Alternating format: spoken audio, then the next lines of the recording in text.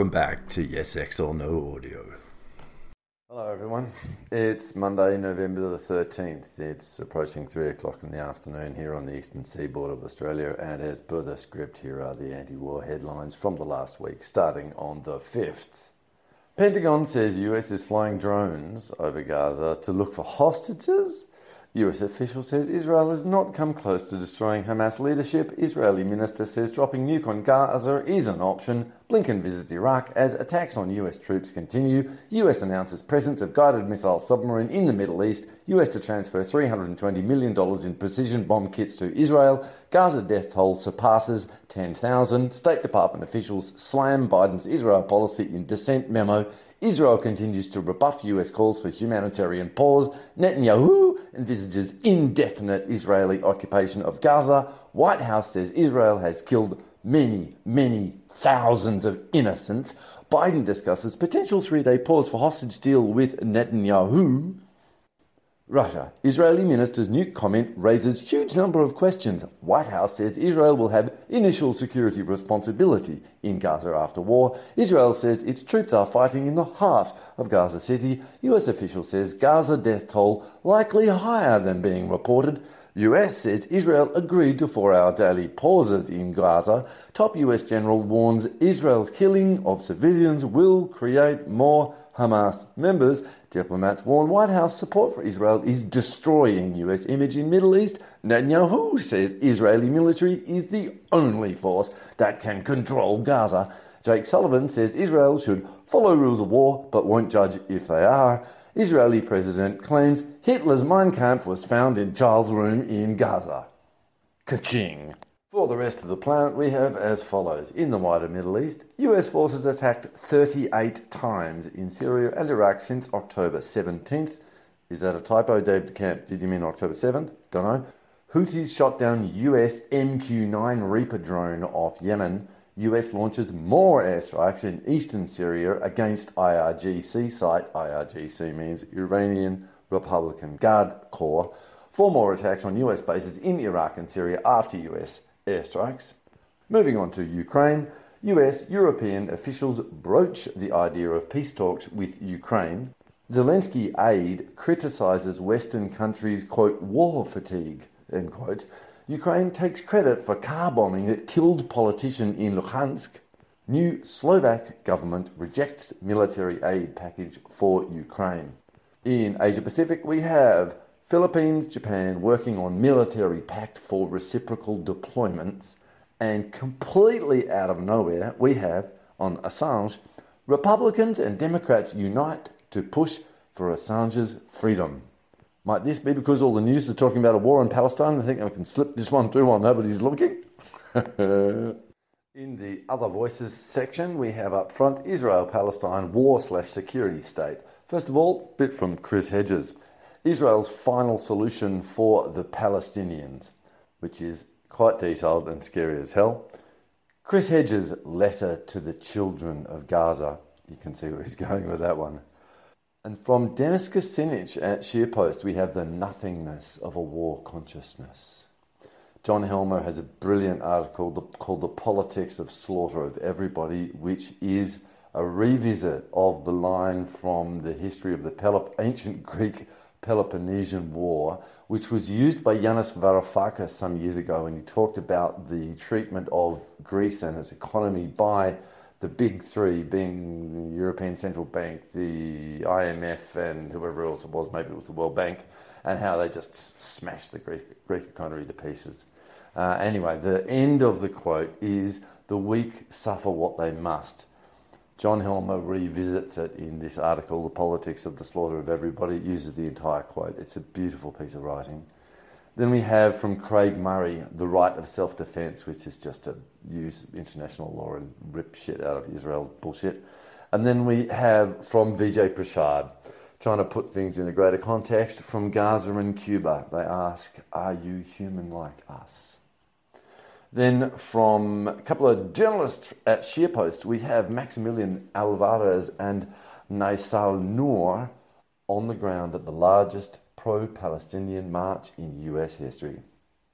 Then from Mark Curtis, published at Consortium News, but I believe he's a member of UK Declassified, we have When Britain Aided Israel's Ethnic Cleansing of Palestine. Just a little history. And then another one from Craig Murray, Fighting Back Against the State, because they're going after him big time. And from Andrei Martynov, a little documentation of, one of these little sort of foreign influence policy, warmongering, military-industrial complex freaking tools that comes in, flits about, does a few things, and it gets, upgraded elsewhere. So it's a cute little article. Check it out. It's called Another One Bites the Dust by Andrei Martynov. And then we have on the Scott Horton Show an interview with Connor Freeman, who's one of the writers for Anti-War and I think the Libertarian Institute too. The title is The Palestinians Are Getting Slaughtered. So I think you can guess where that's going. And then from Larry Johnson, US inching towards World War III while Biden administration hides US casualties. Tell me something new, Larry. And then MK Bhadra Kumar from his site, Indian Punchline, which was also republished at Consortium News. We have US-Israel to open second front in Lebanon.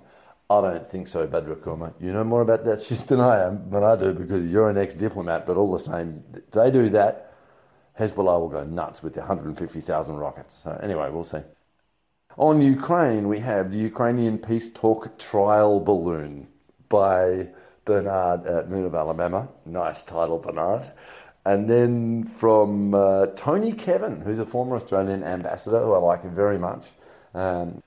Ambassadors are useful because, they get more details than us plebs get. And he was posted, I think, to Russia at some point. He's quite a penchant for Russian culture. And he's an interesting commentator and writer in particular. And the title is an Endgame Insight for Ukraine. And then again from Martynov, we have before he departed to Kazakhstan, and this is talking about what Russia is doing while all this crap's going on in Palestine. It's quite interesting. And then we have a very interesting title for an article by Christopher Lane and Benjamin Schwartz, republished at Natalia's Place, called The American Origins of the Russo-Ukrainian War. And I really like the title, to label the war as the Russo-Ukrainian War, because they're the belligerents. But the title is really nice, The American Origins of the Russo-Ukrainian War. So really good titling there, and of course it looks at the history. It's obvious. And then we have another person on the Scott Horton Show, which is another person from Anti-War, and this is Ted Snyder. He publishes works at original.antiwar, and the title of the interview is Ukraine Would Have Fared Better Without Washington. Ho, ho, ho. So what's the old line? It's dangerous to be an enemy of the United States and especially dangerous to be an ally. So it's, that same sort of stuff.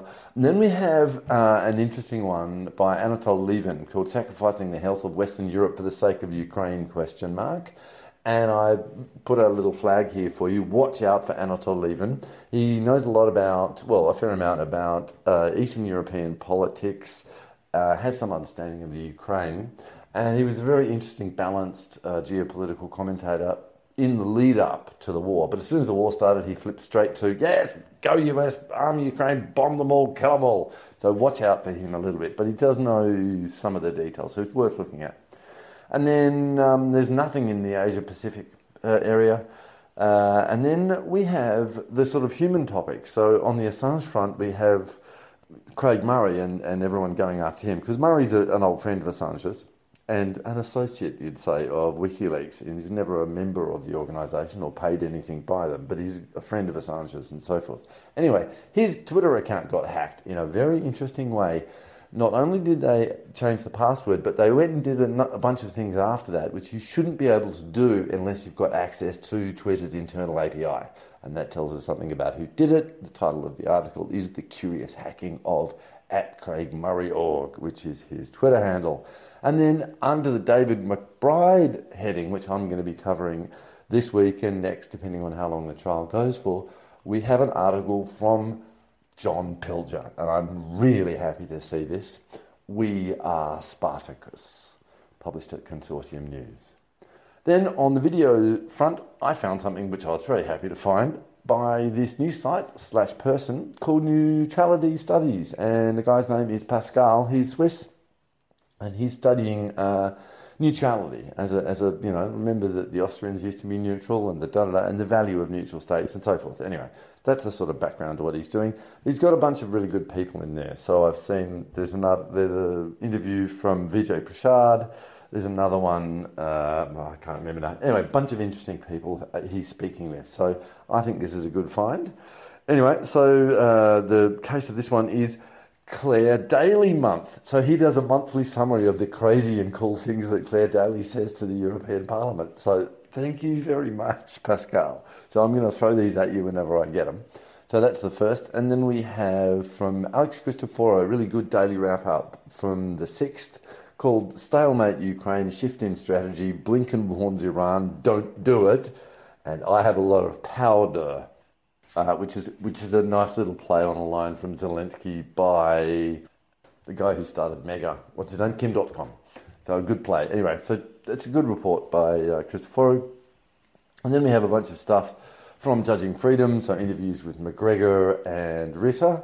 So the one with McGregor is called America's Failed Diplomacy, and the one with Ritter is called Why Israel is Losing Its War. They're both okay. And then we have the thing I mentioned about Pascal, the chat with Vijay Prashad, and the title is Vijay Prashad on the genocide committed against the Palestinians by Israel and the collective West. Note the and the collective West part. Then we have a cool thing. So Mark Steiner is a guy who's had a show on the Real News Network for quite some time. Looks like a new series has started off, and his first guest is Chris Hedges. Nice to see Hedges in front of the microphone rather than behind it.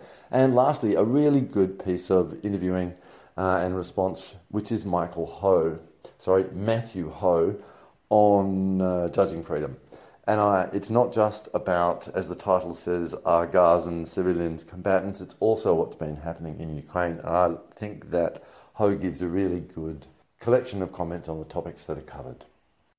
Lastly, the article from the newsletter this week, which I'd like to mention, is the one on the truth wins, which is to say we all know what's going to go down in Ukraine now. It's over. It's all over. So because that's the case, I did a sort of revisit. First of all, why is it over? It's pretty obvious. And I refer to the discussion that occurs on the Durand between the Alexes. And then after that, I have a little look at the coverage of the conflict that I did, because I can feel like things are moving on. And I don't want to forget it. It's been a really interesting conflict to cover, and I try and highlight some of the really good reporting that's been done by a collection of English language journalists, from people like Eva Bartlett to Patrick Lancaster to, for example, Dima from the Summary Channel, who's, English is not his native language, and he put in a huge effort to do accurate daily reports on the state of the conflict. And there's other people like Colonel McGregor and Brian Belevic as well, who did a great job. So that's what that article is about, and it links back to just a few of the articles that I published in the newsletter over the course of the war, which I now consider pretty much over. We're in mop-up operations. It's a matter of Russia finding the terms and the time to shut it down. Of course, they want it over as soon as possible, but they've got certain outcomes they want to achieve. So they'll be playing for whatever time suits them. They're under no pressure whatsoever, and the US can keep arming and killing Ukrainians as long as they want. Russia has won, and all that's going to happen from here is more Ukrainians die. Again. And again. Catch you next week.